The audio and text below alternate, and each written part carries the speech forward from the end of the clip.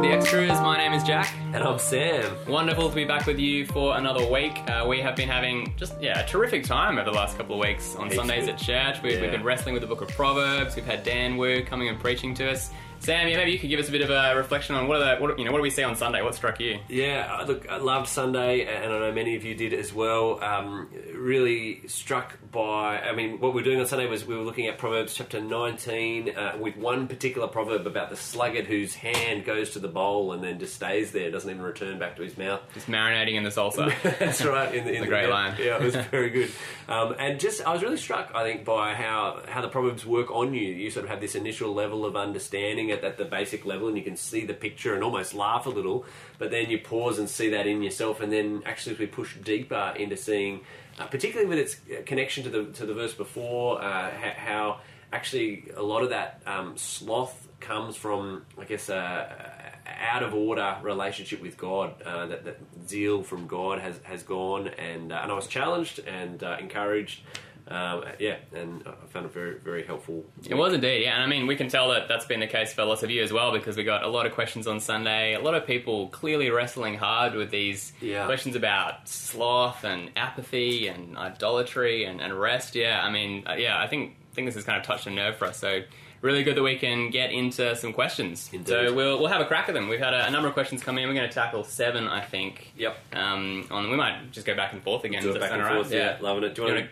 I'll kick us off, yeah. Okay, so the first one here is looking at the verse just beforehand, verse 23, before the verse we looked at on Sunday, which Dan connected for us to 24. And someone said, look, what's the Hebrew for Proverbs 19:23? My other language Bible says, one passes the night in satiation, which links nicely to the food theme rather than the English one rests content.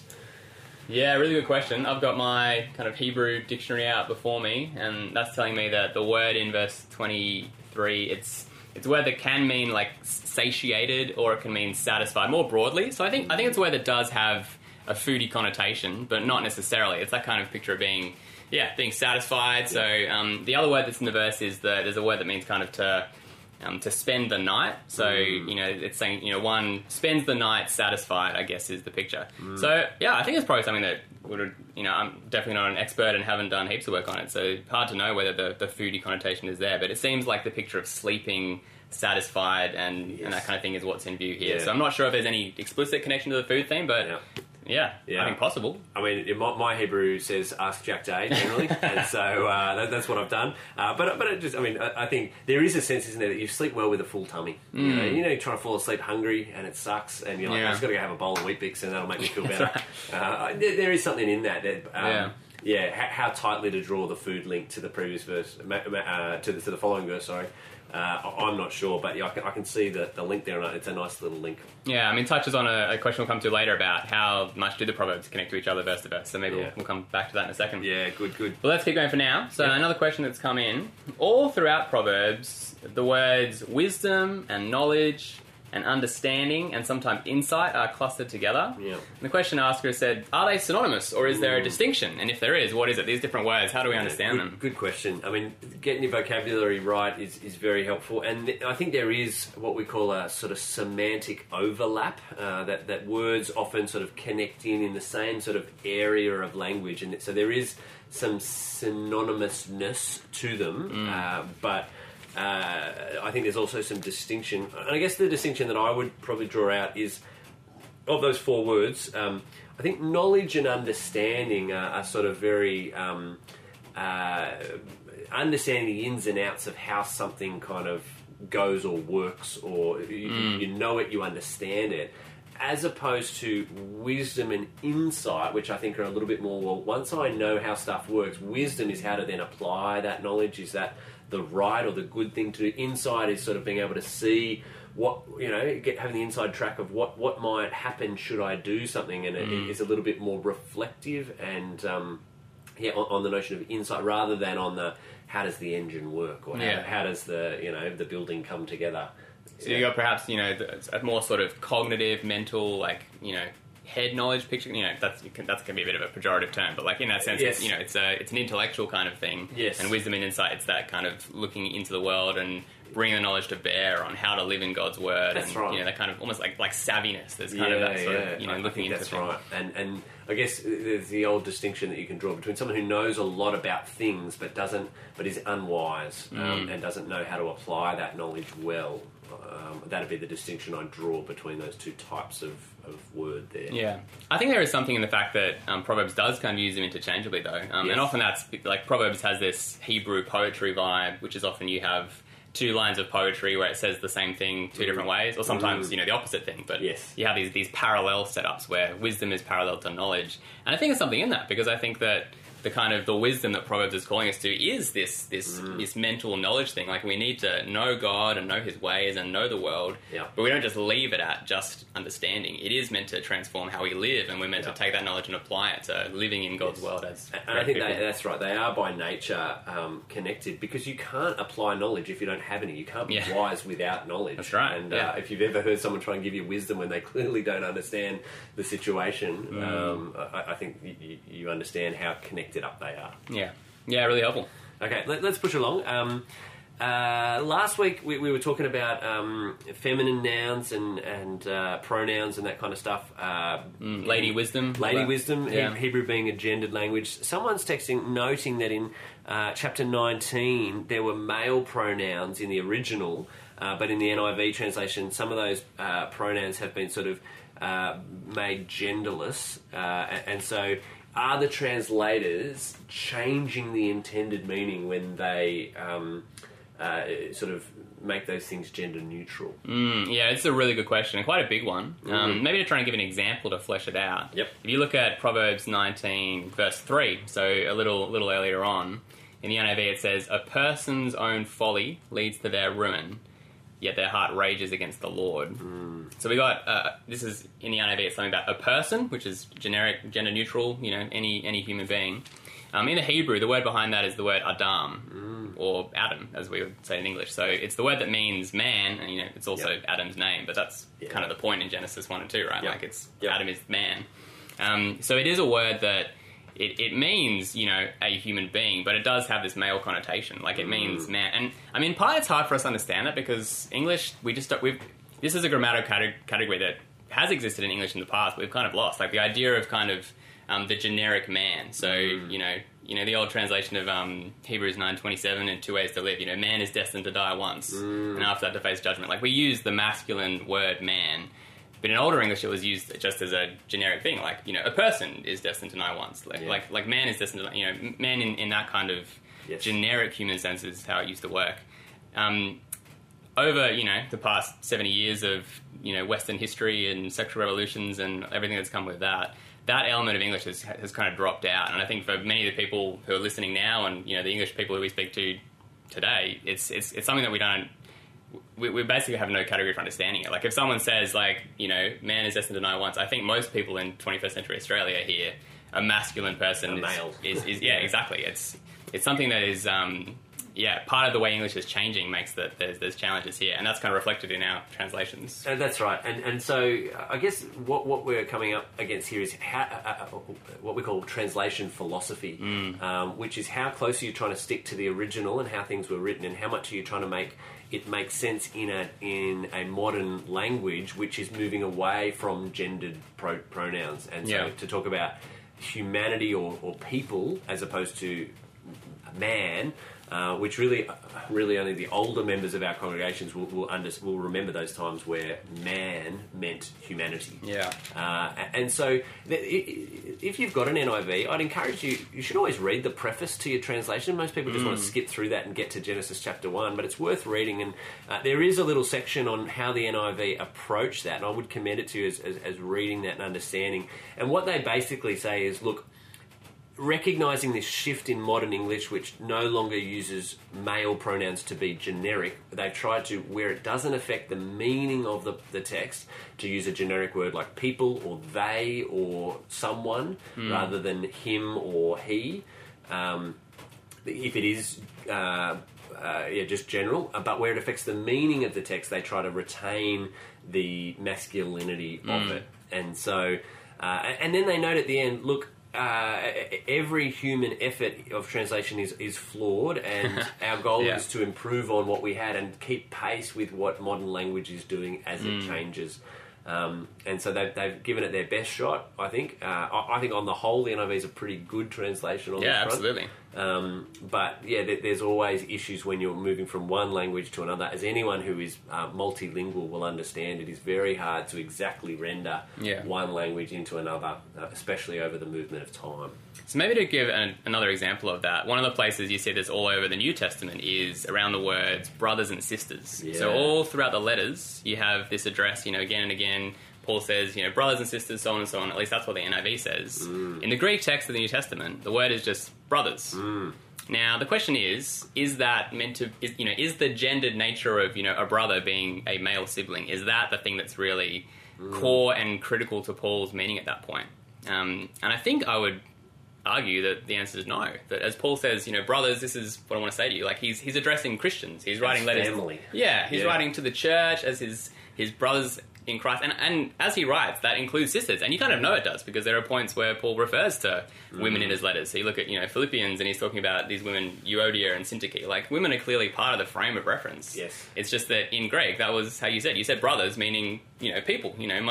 My homies. Like, it's my family. That's right. Like, that's the word they use. There's nothing nefarious in that. I think sometimes with our modern goggles on, we can think, if Paul only spoke to the brothers, he's sort of sexist and only speaking to the men in church as a boys' club. No, I think the intention there is just speaking to family, and so the NIV is right to call it brothers and sisters. Yeah. But that's slightly different to later on in Revelation, where John writes of the church as the bride of Christ. Again, there's nothing sexist in that to say it's only talking to the women who are married to Jesus. No, all humans are like a bride. Yeah. And to if we change that translation to the partner of Christ, something is significantly lost. You lose a lot, NIV has rightly retained that genderedness of the church as the bride, but in other points, like where it's just writing to brothers, it's clearly not gendered language, it's brothers and sisters. And so, but that is the wrestle of translation, of Bible translation, and something that is not easy, and but it's worth thinking through. Totally, yeah. I mean, other translations will do differently. So the ESV, another great translation, that will almost always stick as close to the gendered language of the original. So in the ESV, you'll generally see brothers when it says brothers.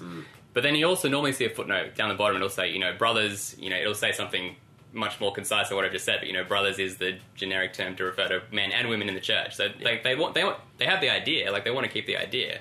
But it's a translation philosophy question.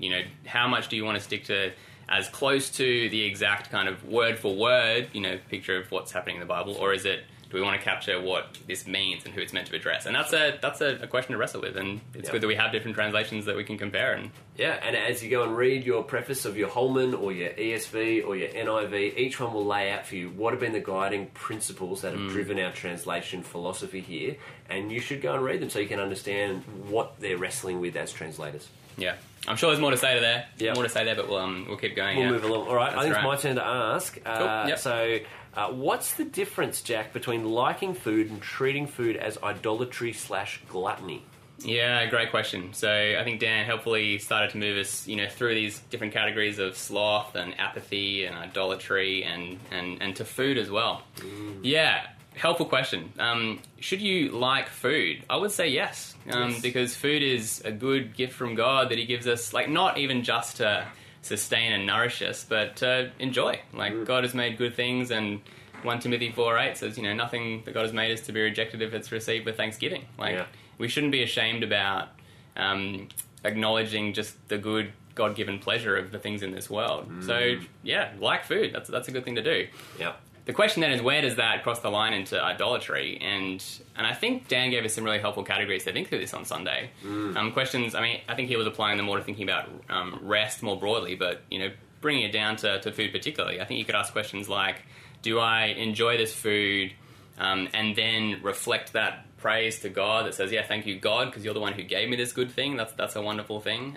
Or do you just stop at, look, this is just the best burger I've ever had, and, in its own right, how great is this burger? It's the best thing in the world. Like that kind of, as if that's the end in itself. Like, no, the good things God gives us are to point us back to him, that we would give him the praise as the one who brings us all good things. I think that's the line. It's do you enjoy it in and of itself as an end, as the thing that you are worshipping, or do you enjoy it and then worship God as the one who gave you that good thing? Yeah, I agree. And I found that the Tim Keller quote around idolatry really helpful there, because I think ultimately gluttony is food idolatry. And so the idolatry kind of idea that it's that thing that if you look at in your heart of hearts and think, if I have that, then I'll feel that my life has meaning, I know I'll have value, and I'll feel significant and secure, and yet without it, life would not be worth living.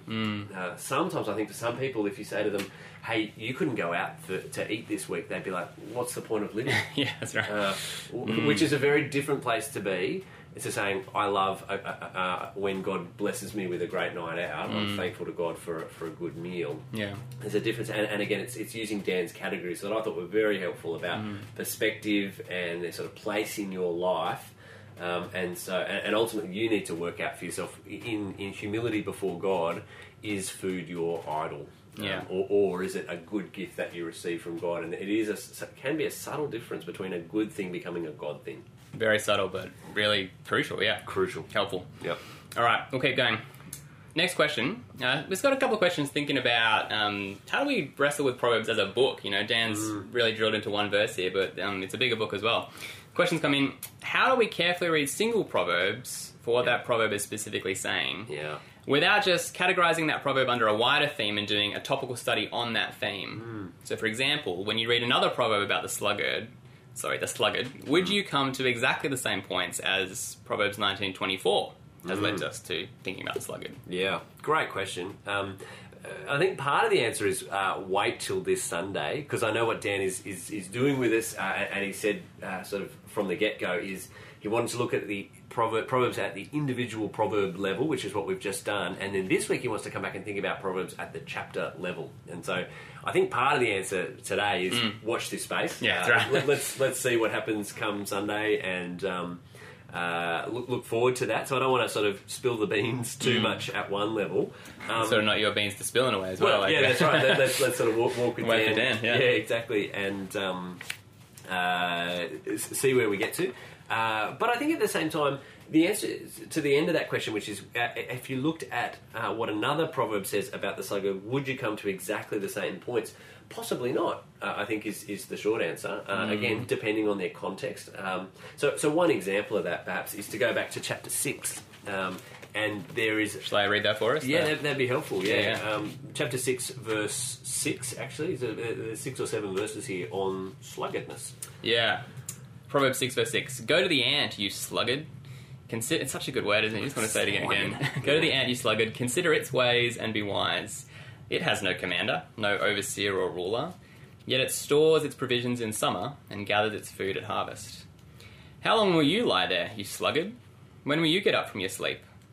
A little sleep, a little slumber, a little folding of the hands to rest, and poverty will come on you like a thief, and scarcity like an armed man. So... great. So rich in imagery, isn't it? But a couple of things I would note. I'd note, firstly, chapter 6 is talking about sluggards, but it's in that chapters 1 to 10 section of Proverbs, not in the sort of 10 to the end section. So there's a slightly it's longer form. You can see it's not just a pithy little saying, it's a longer exploration of the idea. So I think, where you are in the book does determine a little bit about how you read it.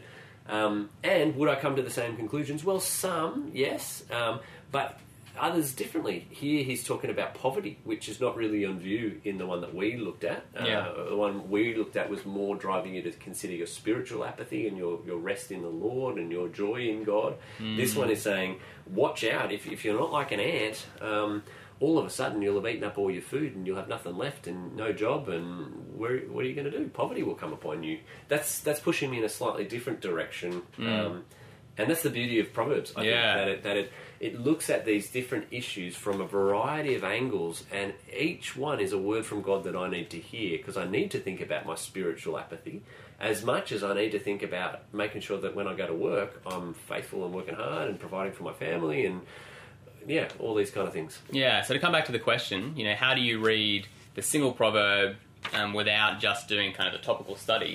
In a way, it's similar to a question you bring to any book of the Bible, which how do you read the single verse and read the book as a whole, and how do they relate? Yeah. And both are important, Yes. because the single verse in isolation can be, you know, we talk about if you take the verse out of context, you can end up making it mean whatever you want it to mean, in a sense. Like, we need to read the verses about the sluggard in the context of the whole of Proverbs, and seeing everything else that Proverbs says about the sluggard sort of builds up this picture for us. Like, we get a more fully sort of expressed, you know, picture to locate the individual verses in. But you need the individual verses to make up that picture, right? Like, the individual things matter as well. Yeah. So I think seeing the kind of the thematic connections is helpful, and meditating on how they link is important. But it's also, you know, drilling into just the single proverb with that bigger picture in the background is also important, because that's where we kind of, as Dan has helped us to see, we sort of mine the richness of that single idea, and, you know, it worms its way into us and makes us think about the whole of life in light of that kind of thing. Yeah. So in these verses we just looked at, you know, you see the poverty thing in chapter 6, and then the one in chapter 19, you know, it sort of forces you to think not so much about the consequences of sluggardness, which is, you know, you'll be financially ruined or whatever, but rather like the slothness itself, like that picture of the man with his hand in the bowl kind of drills you to think, what's going on in his heart that would lead to that kind of absurd inactivity? So that's exactly right. They inform each other, but they're also saying unique things as well and deserve to be meditated on in their own right. Yeah. Well, I mean, on this theme, let's push on to the next question here, Jack. When I'm reading Proverbs, how important is it to read it in context with the previous and subsequent verses like we'd normally do in other books of the Bible? Yeah, so, I mean, like you said before, part of the answer here is watch this space, because that is where Dan is taking us on Sunday. Yep. I think, I mean, like you said, I think there is a difference in the structure of Proverbs itself. So chapters 1 to 10, they do have this more longer form, you know, broader chapters, sweeping kind of longer things. And later on, there seem to be a bit more of a sporadic, different topics. You know, every verse is saying something different. Yeah. I'm not averse to seeing links, like Dan has pointed out. Like, I think it's true that there are little clumps of Proverbs within the Proverbs as you go. Yep. So, like Dan pointed out how verses 23 and 24 of chapter 19 link, and I think that kind of thing is there throughout. How do you know? Like, I think it's a case-by-case kind of thing. It is like a deeper meditation reflecting on the verses in front of you, and being aware that there are those links, being aware that sometimes there might not be links. Like, I think sometimes Proverbs does just jump from topic to topic, and that's okay. And so I guess part of that is read the book. Yeah. So read the individual Proverbs, but read the whole chapter and see what you notice. Are there recurring themes? Does the author come back? Does the collection come back to certain themes over and over? And is there a movement, perhaps?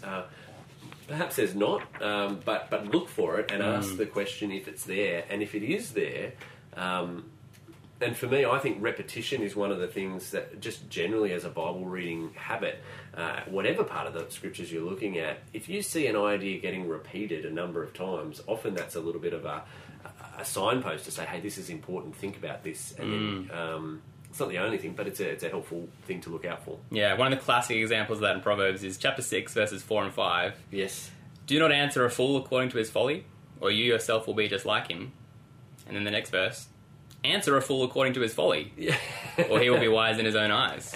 And we've got to think through how are both of those things true and true at different times. Exactly, and that's part of it, But seeing the repeated words, that's the clue to say, these two things, saying the exact opposite thing verse by verse, like, you know, there's obviously something bigger going on here, which just draws you in to meditate on it further. And what that shows you is this little section is about what do I do when I'm answering a fool. And you know that moment when someone's asked you a question, you go, that is such a stupid question. How do I respond to that? There's a time to say something, there's a time to keep your mouth closed. But that's right. Wisdom is knowing the difference, I guess. That's it. That's it. All right, we've got one more question to round us out today. This is a question thinking a bit more into these ideas of sloth and apathy. There's a long question here, so I'll kind of summarize it. Dan pointed us at the end to thinking about Romans 12 and this idea of spiritual fervour and zeal as the kind of the counterpoint to sloth. The question is, how do we become spiritually fervent? And what are some of the things that you do, and the question asker said Jack and Sam in brackets, that keeps your spiritual fervour burning so that we become more loving and faithful to God, and that flows out in kingdom-mindedness. So spiritual fervour, I mean, let's think about what that is, and then how does that, how do we seek that for ourselves, I guess? Yeah, I mean, it really is the opposite of what we're seeing here of the sloth with their hand in the nachos just sort of stuck, you know. That is the picture of just apathy and often our Christian life can perhaps be a little bit like that.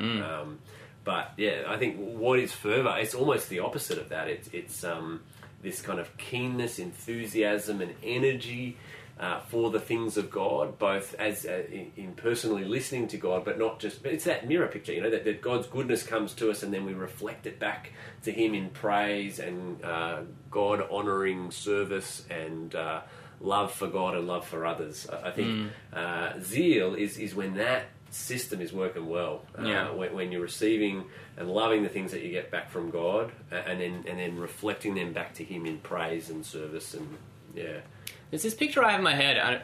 Tell me if this is just random. Where did this come from? But there's the word zeal. I feel like it has some kind of connection to like boiling water or something. Like there's kind of this bubbly, like effervescent part of the picture. I don't know if that's. Does that ring any bells? Or like, that might just be an illustration of someone using a talk to flesh out the point, or it might be something to do with what the word means. But I think that's part of the idea. There's this kind of like, I'm kind of bubbling over, like it's, it's... There's an overflowingness there, which again I think comes from... it has to begin with God filling you such that you then reflect it or overflow, to use that language, or bubble over, you know. I think that's tied up in the word here. So what does that look like for you, Sam? Like, how do you seek to grow in spiritual fervour? Yeah, I don't think there's any magic kind of silver bullet to sort of 12-step plan or anything. Yeah, I don't think so. But it is in many ways the working of godly habit into my life, and so. I shared a little bit last week about how we seek to do that with our parenting, with our kids, trying to teach them and give them the habit of thankfulness. But that's something I try for myself on a daily basis. What am I thankful to God for? As I'm reading the scriptures, I'm often asking, what good thing is God showing me here about Himself, and how, and trying to reflect and consider that. In my prayers, I try and begin with adoration of God rather than my list of wants. I try and just teach myself that habit, because some days my wants depress me, and the things that I need or that I want God to do make me sad, either about myself or about the world. And that's right, but I want to have the habit of, before I come to those things, and I do want to come to them, but I want to start with the goodness of God and remind myself of that, which I think lifts my spirit and causes me to have joy in God and give me a zeal to serve Him. So I think for me it's those very basic things of prayer, of reading the scriptures, of counting my blessings, being thankful to God, and then making those habits in my life as the foundations of who I am, I think. Helpful, yeah.